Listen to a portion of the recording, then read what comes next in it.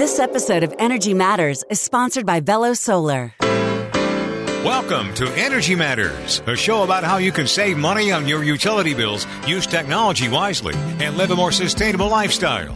Here's your host, veteran energy regulator and clean energy expert, Commissioner Tim Echols. Thank you, Scott Slade, and it is always a great day to be saving money, saving energy, experiencing technology, and living a more sustainable life. John, my co-host, John Noel, former state representative, energy geek, does a lot with light bulbs and energy efficiency and really drives the Tesla, has all kind of cool things, and we'll talk about that. But, John, it is great to have in the studio today. I was kind of teasing earlier the folks that actually own this microphone, right? Cox Enterprises is a great company. They have many divisions, and Cox Automotive, Mannheim Auctions. Now you used to be in the car business. I used to be in the car business. I got out of UGA and went to work for Beaudry Ford in downtown Atlanta. My family owned a car auction. Actually, the very property that we're going to be talking about today, my granddad bought that in 1960. That's cool. Yeah, and so we're going to be talking about this Metropolitan Parkway property. But let's meet the folks in the studio first. Alex Fraser. Alex, welcome. Thank you. And tell us what your role is over there at Cox Automotive. Yeah, I'm the general manager of Mannheim Metro Atlanta, which is our fleet mobility hub. It's the first one in our chain of auctions that we have across the country, but we're starting right here in Atlanta, our hometown. And you went up in Michigan to Northwoods University. Yeah, I did. A lot of the car business actually has a relationship with Northwood, and Cox Automotive is included in that. So I went straight out of Northwood, where my degree was automotive marketing and management, right into working for Mannheim, where I've been for 17 and a half years. Yeah, and how much of Northwood was impacted by Detroit and what was happening up there? Was it a substantial impact on the university and the majors there? Yeah, I mean, the OEMs certainly have a voice there, but I would say dealers have a larger voice than the OEMs, and so... OEM. What does that mean? The OEMs are the manufacturers, so right. Chrysler, Ford, General Motors. Check for our listeners. Yeah, no worries, thanks. But a lot of dealers have, over the last 50 years, started to send their kids there when they want them to get a full university education, not just around how to run a dealership, but how to run a business, how to be a good leader, all those things. And so you leave with a Bachelor of Business Arts that you can use in a lot of different applications within the car business, including going back to run your family store. Yeah, and before we meet the other guests, let me just ask you, because my family, right, my granddad and then my parents and now my brothers, so 3 generations in the car business, that's not uncommon. Is it for kids to go into the business that their mom or dad were involved with in the car business? No, sir. It's more common for them to stay in the business than to leave the business, I would say. It's just because it's a really special thing, and I think families really establish themselves as community leaders when you're a car dealer in a lot of communities, and so that's a cool thing to pass down from one generation to another. Lea Malloy. How's it going? Good morning. It's good to see you. And you went to school up in Wake Forest. How did you wind up at Cox Automotive? Winded road. I graduated Wake Forest, spent some years in Manhattan consulting. Manhattan, like New York? New York City. You got it. Whoa. And then moved to Chicago, and then have been in Atlanta with Cox almost 10 years now. Wow. And all that time was spent in Cox Automotive. I started with our media group, Auto Trader, originally, and have had a few roles, and most recently now lead emerging technology for Cox Mobility, which is Cox Automotive's 4th and newest division. And much of our focus is enabling Alex to do the things he's talked about at Metro Atlanta. And our big vision is to really drive the art and science about moving things and people of the future. Yeah, so let me ask you a psychology question. Is there a difference between the way that New Yorkers buy cars and folks that live in Chicago buy cars and people in the South buy cars, or is it all pretty much the same? Yeah, demographics play a role for sure, but one of the things we're noticing about consumer behaviors is that today's car buyer thinks very differently. We know that 40% of the car buyers today understand that transportation matters, but the activity of owning a car is not as important to them. They can satisfy their transportation needs in many different ways through ride sharing, car sharing, public transport. And it's a whole different automated picture. Cars. You got it.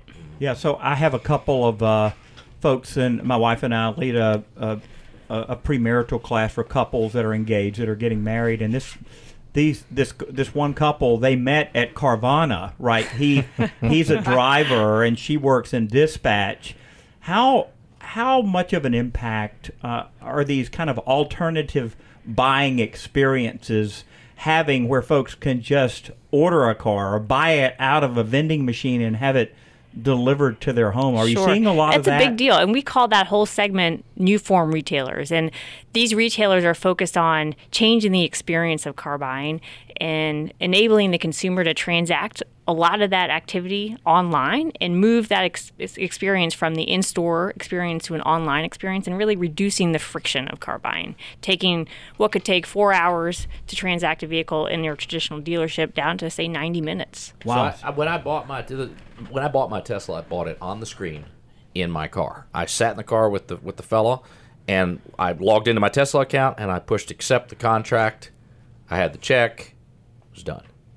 There was no paperwork. It was a completely different experience. So that's sort of a radical example. How about of what you're talking about. negotiation or any There's of no that? negotiation. That's Tesla's busting the model, and Tesla's not the only one. You know, growing up at the auction, you know, because we had a little. This is killing you. We had a little the retail car deal business. guys. Yeah, we had a little retail business, you know, during the week on the front side, and then we had the public auction, and of course, you're making deals. I mean, my granddad, you know, essentially traded horses, cows, and pigs, and negotiated, you know, before he ever sold the first car, and then started doing this with cars. And so it's just foreign to me to think about not negotiating for anything. I mean, I trade for everything in my life still. Right. I mean, it's That's just a good so old much. country way to do it. It's just so much a part of my DNA. So let's meet our third guest. We've got a studio full of folks here. Julian Cowart. Julian, you and I have interacted a lot on a number of things down at the property down there. Yes, so you went to Emory. How was that experience over there? I loved Emory. I would say Emory was it was an interesting place. It was transitioning a lot when I was there, but educationally, I loved it, and I really value my degree from the school. So did you go there because you're a Methodist, or did you go there for other reasons? I went there. I made a very 18-year-old decision to go to Emory. I went there because I wanted to come home, and because There was a cute senior. Maybe. Okay. Well, it wasn't Pittsburgh. Let's put it like that. So I was looking at Carnegie Mellon at the time, which would have been a very different path for me. But I went because it was a great school, and because I had an opportunity to follow the educational path I wanted, and frankly, I think it helped that I was close to home. Right, I grew up in Atlanta. So what was your major there? I was a history major, American history major. My man.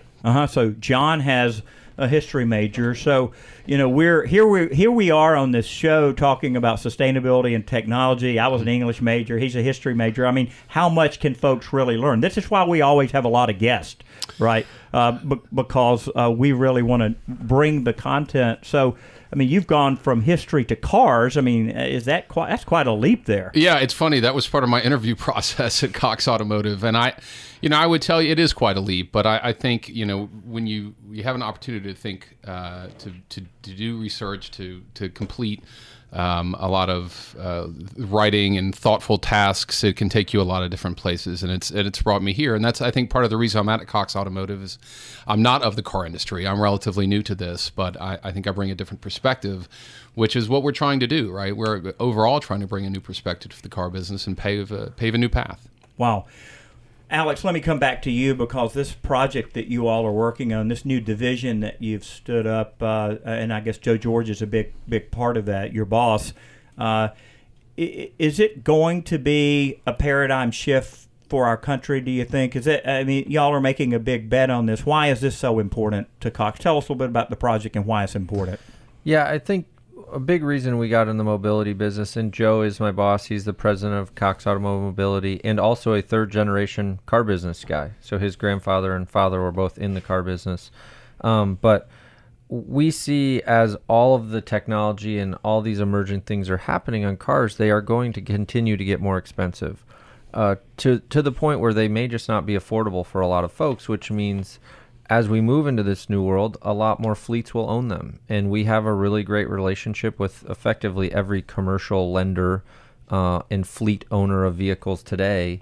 And so as we think about how we can continue to serve them into tomorrow, it was a natural step for us to kind of look into this stuff and figure out how we can continue to be the oil that keeps things moving, which is kind of what we've been in the car business for the last 70 years, which is really kind of a servant leader that serves both the sellers and the buyers in the marketplace. And that's what we're heading towards. Lee, why mobility? I mean, what does that word mean now when you use the word mobility? In the context of automotive, it truly means helping a person satisfy their transportation needs. And it extends to goods as well and services. But just like Alex said, mobility matters because we're seeing the number of vehicle miles traveled increase tremendously. As we go into the world of fleets, we're seeing the utilization of these fleets increase almost 7x. So more vehicles on the road, driving more miles and needing more maintenance and service. And part of the large play here with Cox Automotive and Cox Mobility's interest is supporting the industry through this change and making sure that we understand and set up to service some of these unique segments, like the electric vehicle. We think is going to play a really important role in the fleets of the future. We believe due to it is the future. It is the future due to lower total cost of ownership. The electric vehicle makes a lot of sense for the fleet manager of today and tomorrow. Wow. Well, John, there's so much to talk about. I want to keep all of these guys over and let's continue this conversation. Let's talk about what's going to happen in the next 5 or 10 years. Let's talk about this experiment they're doing down there with Chevy Bolts and Lyft, the rideshare company. I'm Tim Echols, and you're listening to Energy Matters. Stick around, and we're going to learn a lot about mobility today.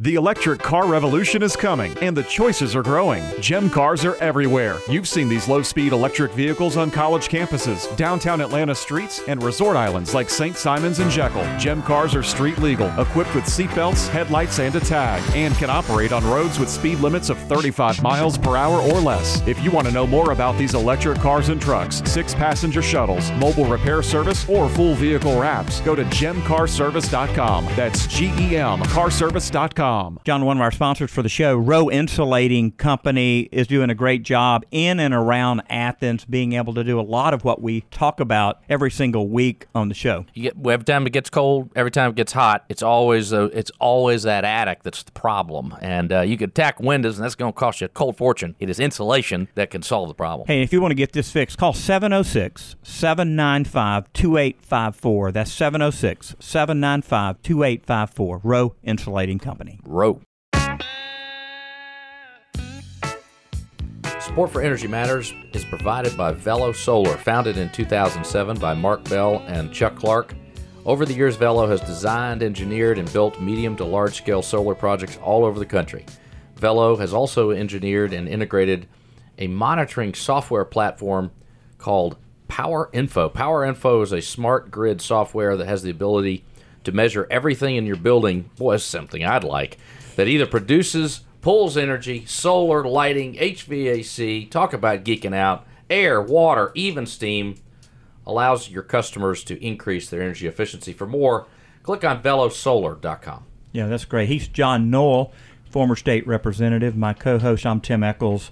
I serve on the Georgia Public Service Commission, and I'm the host of Energy Matters. John, we got a studio full of folks here today from Cox Automotive. Folks know them probably through some of their brands like Autotrader.com, Kelly Blue Book, and Alex, what other brands might they know that's owned by Cox Automotive? The rest of the big brands are probably only known to folks in the car business. So Manheim is our biggest brand within the family of Cox Automotive, and that's an auto auction company primarily. We also do logistics, so moving cars around. We have some other large brands within the dealership world called Vin Solutions and V Auto and Next Gear, and those are all products and services that serve the dealer community in various ways. That's awesome. Manheim, of course, as I said in the earlier segment, bought our family auto auction, and my brothers are still contractors for Manheim, and my cousin is assistant general manager down at one of the Florida sales. So, the auction business is such a unique business, and these are dealer auctions, so the average person can't walk in there. This is the place where your car dealer buys their used cars oftentimes, isn't it? It is. It's a place where they buy their inventory. They also sell inventory there. So if a dealer's had a vehicle on his lot for 30, 60, 90 days, whatever his business rules are, and it's just not moving, he'll liquidate that asset to put it into a new, to buy a different car. Yeah, and then he can buy a car where hopefully he can make some money on it.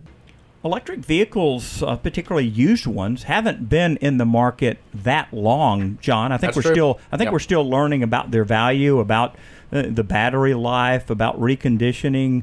Julian, you all are involved with dealing with used electric vehicles. Has that been a learning curve for Cox Automotive, and how are you guys going to be helping this community out there, the broader used car community, dealers, et cetera, and learning about the technology? Yeah, it has been a learning experience for us, and I think we expect to be on the forefront of that. As we talk about the electrification of fleets and the continued uptick in the use of vehicles, you're going to see them on the used market, and that changes the paradigm of how you think about used vehicles, right? Whether it's battery health and how you evaluate that versus a drivetrain. Right. What becomes valuable? What does the lifespan of a car look like? How do you maintain those cars?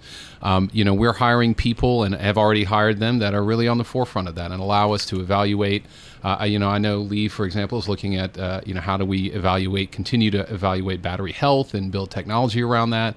And how do we hire the right people that can think about cars differently, really, and think about, what's important to an electric vehicle? How do you maintain them? How do you keep them charged? How do you support a community that has a number of them in there? So I've got 100,000 miles on my car right now, but it's an electric car, so it's a whole. You don't have to worry about the transmission. But if I had 100,000 miles on my car and I was going to sell it to you, you'd say, well, maybe I need to put a new transmission in there. Absolutely, and it changes the value dramatically. And we've talked to some EV owners who have 4 times that amount of miles on their cars, and the things that they've changed are brakes, they've changed tires.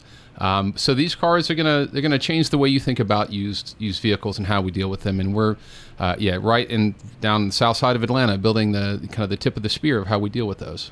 When you think about buying a car or leasing a car, I know that even though I had been in the car business, personally, even though my family had owned a car auction, even though I'd worked at a car dealership, I had never leased a car in my life until the electric car. But the way our tax credit was constructed and the fact that I had a little bit of concern about the technology. So in 2013, John, I leased a 2-year. You were smart. 2-year period. I leased a 2013 Leaf. And then I leased another 2015 Leaf. Then, not because I was uncomfortable with the technology, but I still felt like, it's going to change. Prices are coming down. They're going to come down. Yeah. Alex, as you think about, leasing versus buying, I mean, a lot of those lease cars come back to you all a lot quicker than the purchase cars, right? Because there was a set time. That's right. that owner turned it back, and oftentimes the dealers send it to you to sell, right? Yeah, so the dealer, the retail customer always has the opportunity to buy their lease car. Then the grounding dealer will have the opportunity to buy it. And then oftentimes there's an online platform where like manufacturer dealers can buy it. But if none of those folks take it, then it does come to the auction, and we have the opportunity to remarket that to all of our dealers. So, Lee, in Georgia, we had a lot of Nissan Leafs that wound up on Manheim property being sold because we had the tax credit. Yeah. Other states, not necessarily so. I mean, you're familiar with the New York market, the Chicago market. I mean, a lot of those, in a way, it seemed like we flooded the market here with used electric vehicles before we knew very much about them. I mean, that's accurate. In 2015, when that incentive was ended, we saw a whole host, over 10,000 of those Leafs at our auctions that are based in Georgia.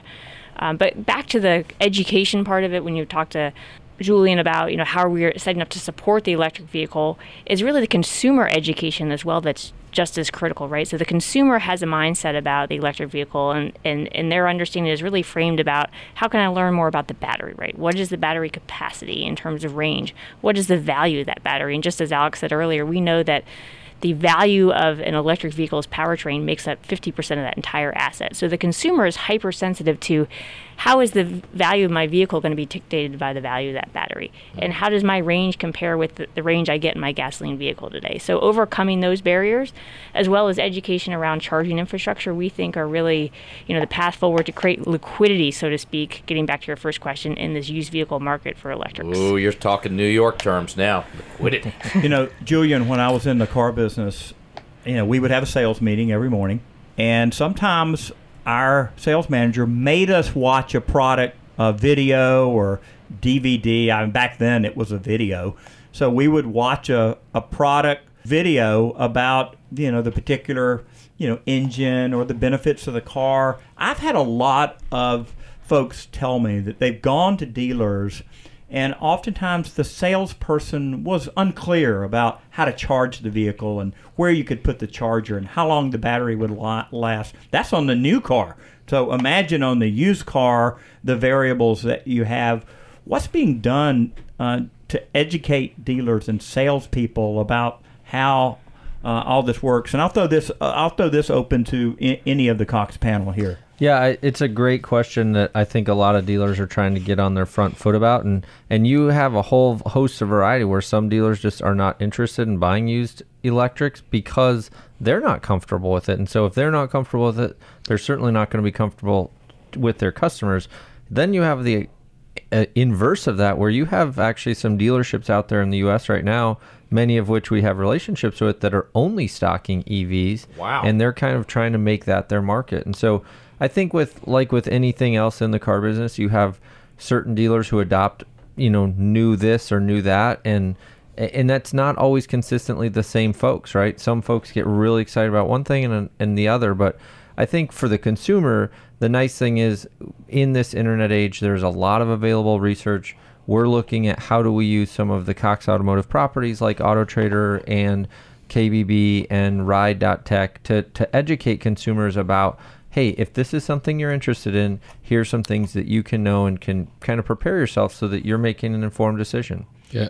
John, one of our sponsors, BMVW Auto Sales, Yep. They sell used electric vehicles down near Shannon Mall. Probably the only one in Atlanta. In Union City, and all he has is things with a plug. Fabulous. And he even allows folks to borrow them for 3 days if they have an insurance card. And I wish some other used car lots would kind of follow that model. But, Alex and Lee and Julian, the market has to drive this, right? There has to be a demand for this. People need to be asking for it. Yeah, right? and we've seen that. I think you hit on something important is the way that the consumer looks at that car requires a bit of a paradigm shift. Most consumers are used to driving past gas stations and they know where they are and they know how to deal with that vehicle. How you think about electric car, and we've seen this with some of our partners that are putting these into fleets, is how do you think about that? How do you educate your driver to think about it differently, right? You're going to have to find charging at a different place. It's fueling the car differently. And as we've seen people get comfortable with that, they really love the technology in the vehicle, but it does require some of that education. And that's part of what we're really doing down at the property at Metropolitan with some of our partners, and then generally with the Pivot brand and the future of Cox Automotive. Yeah, so Kelley Blue Book and AutoTrader, those are two of your brands. Are people searching those platforms for electric cars? You bet. We know today that there is more interest in buying another electric car once you're already an electric car owner. I think recent stats came out that says if I'm purchasing again today and I own an electric vehicle, I will 70% more likely. I'm surprised it's not higher. Yeah. Repurchase. Wow. So those platforms are set up to enable whatever search you want, and certainly have education and editorial content around the electric vehicle. And we know, all the OEMs are making big plays in investments in manufacturing and creation of new brands. And countries around are the outlawing EVs. internal combustion engines. England just did it. They just said, hey, no more after 2030, I think. No more internal combustion engine cars. Yeah, John, when I got elected in 2011, there were 6 cars with a plug. Now, in 60? 48 cars with a plug and growing.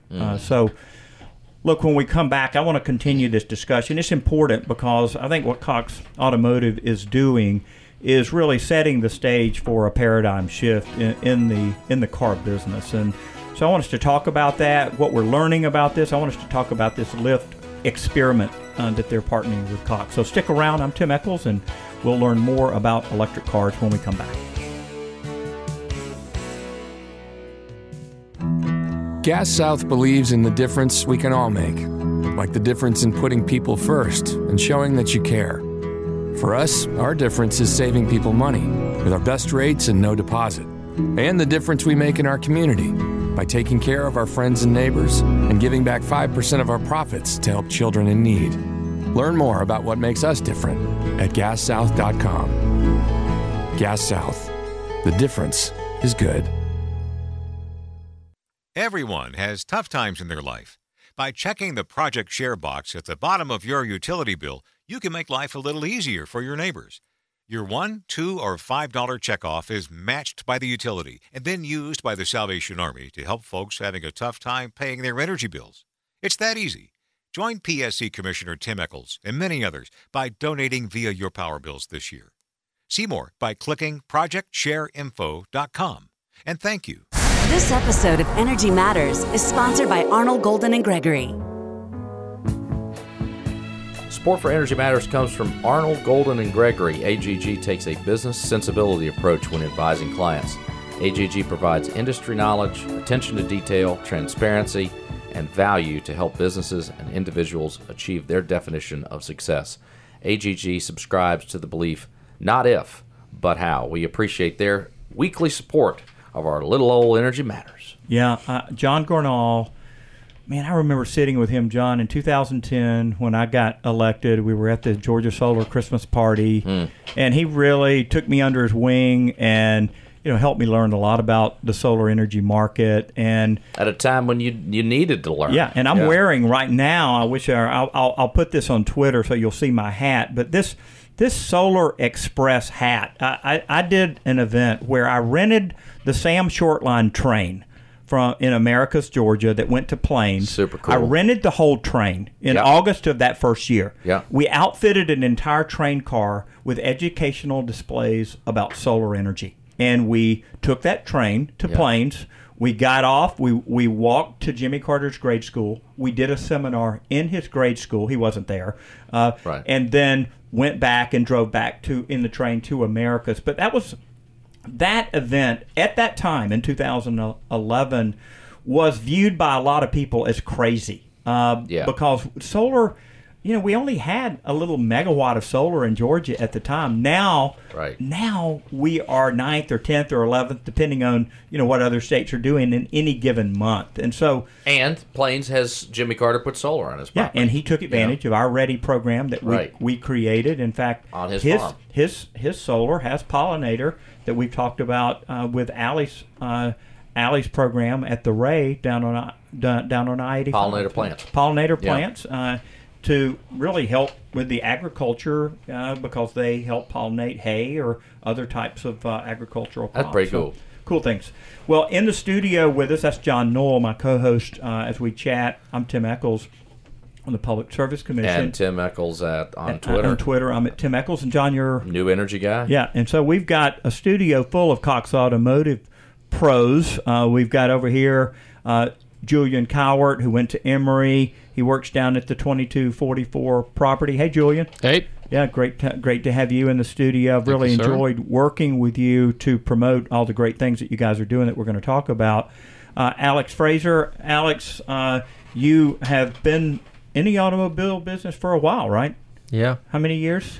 This will be my 18th year. Yeah.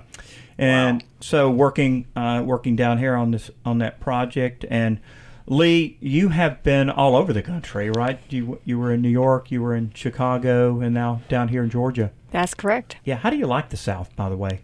Love it. We have come to embrace it. It's a special place for families, and the weather's wonderful. I mean, there's not much left to be desired. Yeah, you have a little bit of Midwestern accent, or maybe a like how the Canadians say "you bet," "you betcha." Oh, betcha. And so it's nice. It's a nice non-offending it's pleasant accent, because John, you and I have this strong Southern accent. That's right. Yeah. I mean, people laugh at us, and they, redneck, hick, all that. That's right. So it's nice to have somebody in the studio with a very, very pleasant accent. Well, let's talk about what's going on at 2244.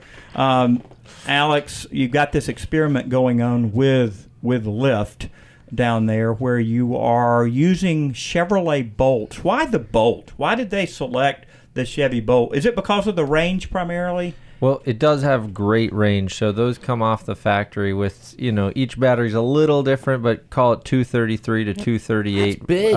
It is big. And affordable. It's very affordable. It's a very ownable vehicle. But in addition, even though it might look small from outside the vehicle, you can comfortably sit in the back seat of that vehicle. Now, you want to take a road trip from here to Dallas in it? I don't know. But can you get from Midtown to the airport comfortably? You absolutely can. And so it's been a great project with Lyft, where we have hosted those out of the Metro facility.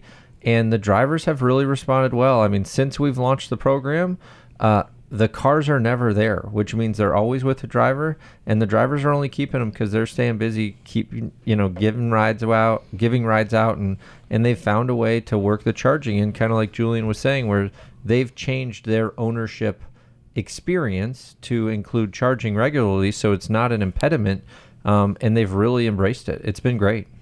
I've ridden in one of those cars. We held a Lyft car going to a meeting, and the Bolt showed up. So nice. I had a chance not only to talk to the driver, but I videoed him with his permission, of course, and having him really give a testimonial. And I was his 105th ride for the week. And so wow. Do you find drivers giving a lot of rides? I mean, they're being incentivized to give a lot of rides, aren't they? Yeah, there is incentives for them based on how many rides they give. They get credits back on their rental charges, basically. But in the first 3 months of the program, they did over 7,000 rides, and I think based on the Atlanta numbers, what I've heard is that is actually a tick higher based on average rides per driver kind of situation. They drove a little bit more than the average driver, full-time driver, and so in regular cars, in a regular vehicle. So the electric car folks and okay, wow, John, let's think about this. I mean, other cities like Portland have done programs like this, and I came back 2 years ago from a big EV conference there and said to folks in Atlanta, look, we need this, because this is like a ride and drive, just without the drive part. Because when you put people in an electric vehicle that have never been there, and John, you give people a ride all the time. They go, what are some of the things they say when they ride an electric vehicle they've never been in before? I have, my car's a little high performance, so I have a Tesla. But when you get in it and then you hit punch it, generally the expression, if it's a female, is I mean, literally, people. That's not unusual. I mean, people just can't believe the acceleration you have, and then you don't have the all that other stuff. And you certainly don't have the emissions. So people like the smoothness, they like the quiet. And I've had a Leaf and a Kia Soul EV, and invariably people talk about the quiet. They do talk about the quiet. They talk about the smoothness of the car. Right. But it's always a surprise. It's always a pleasant surprise. Right. If you think about if you think about how difficult it is to put on a ride-drive experience, that's an event that costs money. It takes organization, and if we've got all of these Bolts running around and people are riding in them. Right. I mean, to my friends at Cox here, I just can't help but think that we're going to be seeing more electric cars sold as a result of these rides. Yeah, we agree. Yep. I mean, it's exposure. It's very rare that somebody goes for a ride in a Bolt or a Tesla or any EV, a Leaf, and walks out and says, "Yeah, I would never want any more of that." Stunk. Right? Like, no, it just doesn't happen. I think what most people see is either the sheer normalness of it, which it's great in a lot of ways, right? Because it isn't markedly different, or they really do walk away like John's talking about. really surprised with some of the performance and other factors that they just weren't expecting. So let me ask you about the ups and downs of owning an EV and what we're learning. To anyone on my panel, I mean, what are we learning about the ups and downs of owning EVs? Well, I think, with the ups, the total cost of ownership, is if you make that vehicle work, whether it's in a fleet or personally, is very clear. We've seen, as we talked about, some of the EVs in the world have 400,000 or 500,000 miles on them. That's extraordinary compared to a combustion engine car. And so the cost of ownership, the ability to use that in a fleet has been very strong. And for the drivers that really put it to work, for the Lyft program and others, it's been wonderful. I think the thing we and I know you're very invested in this, is talking about the infrastructure for charging and for supporting EVs is something that is, it's variable. For some places, it's very strong, and it's really not an impediment. In other places, in rural parts of Georgia, it ain't there. Well, and even in parts of Atlanta, I mean, it's very different from neighborhood to neighborhood, and we have some neighborhoods that are very strongly powered and have the infrastructure they need to support EVs, and there's some that don't, and we're hoping to be a part of the solution for that. But right now, that's, I think, one of the challenges is just how do we make sure that the vehicles and the usage and the infrastructure all stay in lockstep as we move forward. Yep. And it really comes down to demystifying this vehicle, right? And what is in the battery? What's my range? How can I count on that? I feel most Americans are not going to miss trips to the gas station. I'll take that time back if I can learn the practice of charging up at night at my home and optimizing, my lower rate on my utilities. So there's a lot of benefits, but it's confidence in understanding the battery's capacity, its range, its cost per kilowatt hour, and how that's going to come down is all going to move together to shape consumer perception. I've told this story before. My youngest daughter, I have 7 children. My youngest daughter, at 18, had only driven the Kia Soul EV. Coming home after school, plugging it in, never charging ever. Not one single time outside of our home. And so at 18, when I turned the car back after the lease, she said, "Dad, I don't know how to pump gas." She's 18 years old.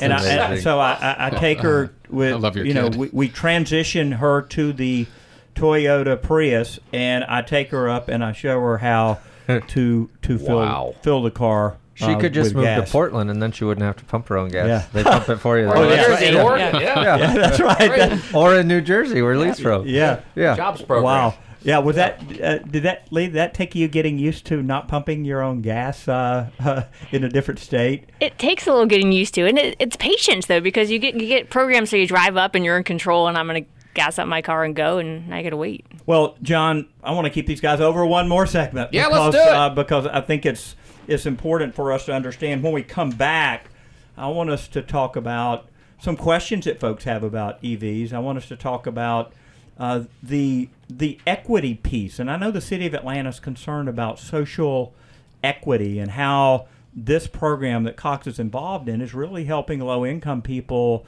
one, drive a brand new car, and number two, make more money than they've been making working at their local store or other places. So it's been a great thing. So I'm Tim Echols, my co-host John Noel.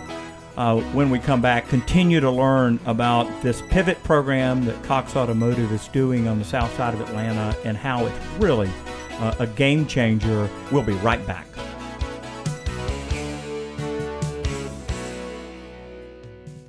You've heard about Gem Cars on Energy Matters, made by Polaris in Anaheim, California. These street-legal, small electric vehicles go where golf carts are not allowed. Equipped with seatbelts, headlights, optional doors, and a tag, Gem Cars and trucks are perfect for shuttles, corporate, or college campus use. In fact, Georgia Tech has over 100 of them. The new generation Gems have many options when selecting the battery type, onboard chargers, and enclosures to suit the climate. Go to gemcarservice.com to find out more. That's GEMcarservice.com. Hey, it's Commissioner Tim Echols, host of Energy Matters. I want to tell you about Kevin Rowe and Rowe Insulating Company. If you need insulation anywhere within 60 miles of Athens, Georgia, you need to call 706-795-2854. It's important, isn't it, John? It is the most important thing you can do in your house. It's the low-hanging fruit of everything that we talk about on Energy Matters every single week. That's exactly right. Yeah, call 706-795-2854. That's 706-795-2854. Rowe Insulating Company. Get comfortable. Welcome back. I'm Tim Echols, the host of Energy Matters. we want to help you save money on your energy bill, actually on your automobile bill as well. We want to help you use technology, and there's a whole bunch of it available. We want you to live a more sustainable life. John, I know this whole conversation with these guys in studio is raising a lot of questions. Oh, it's got me excited. Yeah. I mean, you start talking about money. It's not just Republicans that get all excited, like my friend Tim Echols. Democrats like money too, and I'm sitting here thinking, if I'm a Lyft driver, I'm an Uber driver, if I'm a driver, is it costing me more or less to operate an electric car? Show me the money. Well, what's been nice, I mean, obviously we don't know exactly how much each Lyft driver is making, but what we certainly do know is operating costs. Through the Express Drive program, which is the Lyft rental program, they do offer maintenance, but even just as an owner or user, you're not, like, time is money, right? And it is not costing them more time. And we've seen that by, honestly, the most simple metric, which is most of the drivers are keeping the cars. So they offered the first 50 to a select driver group that had already had a lot of rides and were kind of quote unquote good drivers. Most of those drivers kept the cars. There was a few that came back and said, hey, look, it's not for me. And that was expected. But most of them have stayed out and they haven't brought them back. And so they're obviously working for them. These are full-time drivers who this is their living, and they're loving the program. And they've made a financial calculus that this makes more sense. Oh, absolutely. And maybe a comfort calculus. And I also think there is a intrinsic value to it for them that, hey, look, I'm doing something different. I'm doing something neat, and I'm excited to be a part of this program. Your property is 6 minutes, because I timed it, 6 minutes from the airport. Frankly, not a lot of traffic as you pull back out from Cleveland Avenue on 85 South. You know, there's just I don't really ever find traffic jams there on that segment. So it is close, and you're doing a lot of renovation to the old property. You're putting in a lounge. Tell us a little bit about what that property will look like and how you envision electric car Lyft drivers and others utilizing it. Sure. So the property is absolutely being set up to serve multiple communities within the mobility space. A lot of that is fleet, and so that's going to happen kind of behind the fence on a B2B wholesale level. But we have a big focus. Business to business. Yeah, we have a big focus on the consumer, which is new for us in a lot of ways with Cox Automotive, because, again, our only really consumer-facing brands are Auto Trader and Kelley Blue Book. But we are setting up this lounge for drivers where if they are waiting for rides at the airport, they could potentially be there, get an oil change, get a cleaning through our brand Ride Clean, which is a talk about sustainability. We can do full details with less than a gallon of water, which is remarkable. Yeah, I mean, and if, oh, by the way, you have a Tesla like you do, John, and it's basically a computer with four wheels and a battery, less water is generally better with those things, you know. So less than 1 gallon is better than 100 gallons. Because, look, you know, Cox has an entire division internally that we call Cox Conserves, and we're really proud of that. And so, yeah, there is this huge retail component where folks can get their car serviced. There's Lyft will have an office there. So if they have questions that they need answering from Lyft directly, they'll be able to get that. And we're really excited to open it later this summer. So having a place for Lyft drivers to interact and maybe work on another side hustle they have, or check their email in a safe way, or to get that car cleaned, as you mentioned, this is something we haven't really experimented with. I mean, at the airport, they may be lingering together, maybe in the cell phone lot or somewhere else. Packed into those little areas. Yeah. So I think, you know, if you could wave a magic wand and take this big piece of property that you have strategically located, how do you see this property being used in the most effective way for mobility? Today or 20 years from now? Both. Yeah, I mean, I think today it is really interacting with these rideshare drivers and all of these fleets and new form retailers who may not be traditional dealers, and they don't have recon shops, reconditioning shops where they can do light mechanical or detail work or body work and serve a lot of that community. Now, once we've moved into an autonomous world, the location becomes very advantageous. You know, it is directly halfway between downtown and the world's busiest airport. So if you've got a bunch of electric autonomous cars running around that do need to stop for charging here or there or need a tire or whatever, it's a pretty good location for that too. So we're excited about it for today. We're really excited about it for tomorrow. Yeah, I mean, the way I've talked about it is we certainly talk about what Mannheim and Cox Automotive has always been great at, which is taking care of the car, taking care of the asset. What we're trying to marry that with is an opportunity to take care of the person as well, right? So the employees, the drivers, the people that are interacting with that car, we're going to put those two things together. That's actually what my role is, primarily is to build the client experience there. So we're working to build a front-end experience that really takes care of the person, the things that they need, and some of that's very basic, some of that could be a little more high-end. We make sure we have very good coffee and very good Wi-Fi. But that's key. It is. Yeah. And you think about what these folks need. I mean, they're driving an asset, they're working, right? And they need that. They need to repair it. They need to clean it, and they need to get it back on the road. Yeah. In previous episodes, we've talked with folks like Allie Kelly, who drives a Tesla. John drives a Tesla, about the autonomous or semi-autonomous feature of the cars, and I would imagine that from time to time, those things need to be checked, don't they? I mean, is there Lee, is there a way? That's a huge focus for us and a big opportunity. So we call all of those sensors around the car, whether it's your camera on your windshield or the 360-degree camera or your set of LiDAR or radar or ultrasonic sensors on your bumpers. All of those need to be what we call scanned and calibrated. In the world of semi-autonomous to autonomous fleets, those sensors are only going to increase in number, and over time, that you hit a pothole and those sensors point in the wrong direction, or that camera might not be at the pitch you need it to be in order to warn you about lane departure or automatic emergency braking, as an example. So it all comes into play, and that's a focus for us. Secondary to, really, we're in part with the electric vehicle. We see those as two capabilities that are going to really drive the autonomous industry forward.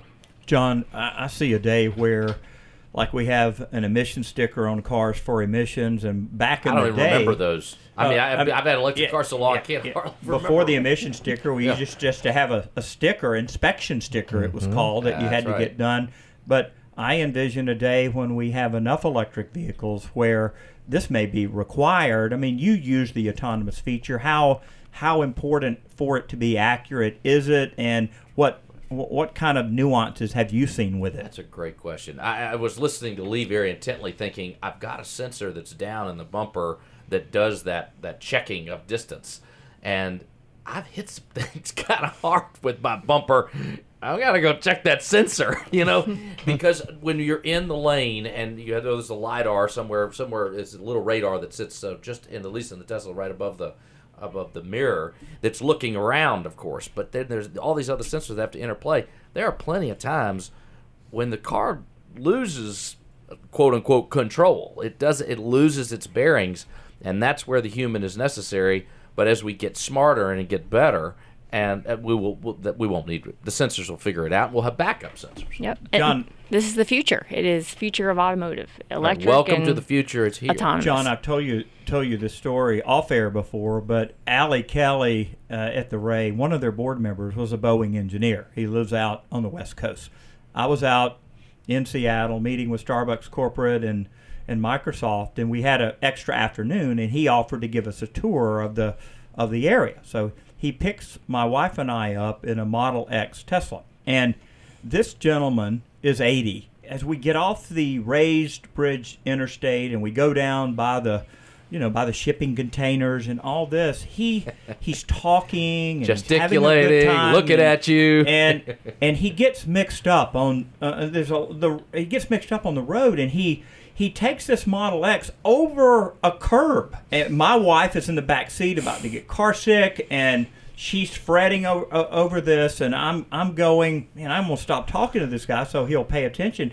When we finally got on the road to Redmond and he put that thing in autonomous mode, I finally breathed a sigh of relief that there's a decent driver on this car. that the computer drove the car way better than the human drove the car. Exactly right. Well, make no mistake, the least safe thing in each of our cars is the driver.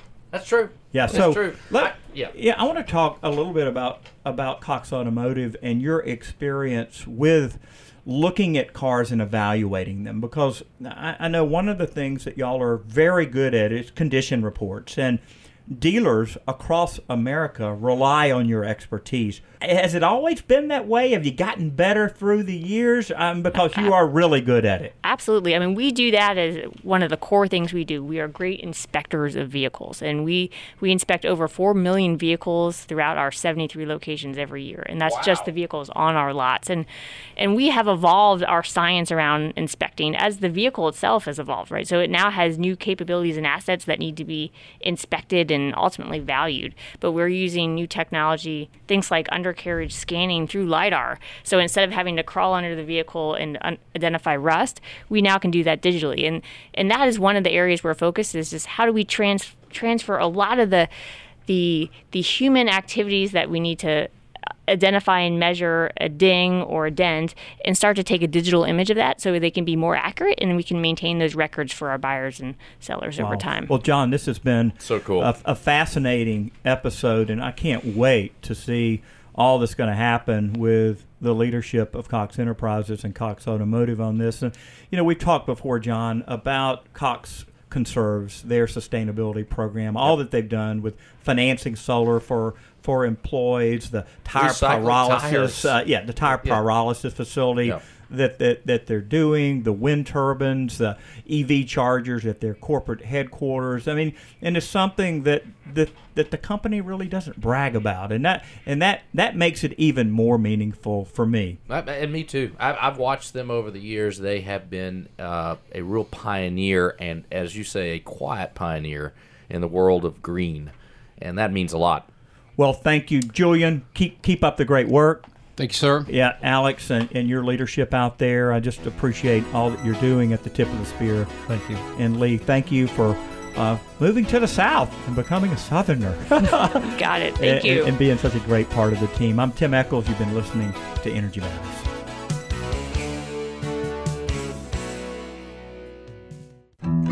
Gas South believes in the difference we can all make, like the difference in putting people first and showing that you care. For us, our difference is saving people money with our best rates and no deposit, and the difference we make in our community by taking care of our friends and neighbors and giving back 5% of our profits to help children in need. Learn more about what makes us different at gassouth.com. Gas South. The difference is good. Everyone has tough times in their life. By checking the Project Share box at the bottom of your utility bill, you can make life a little easier for your neighbors. Your $1, $2, or $5 checkoff is matched by the utility and then used by the Salvation Army to help folks having a tough time paying their energy bills. It's that easy. Join PSC Commissioner Tim Echols and many others by donating via your power bills this year. See more by clicking ProjectShareInfo.com. And thank you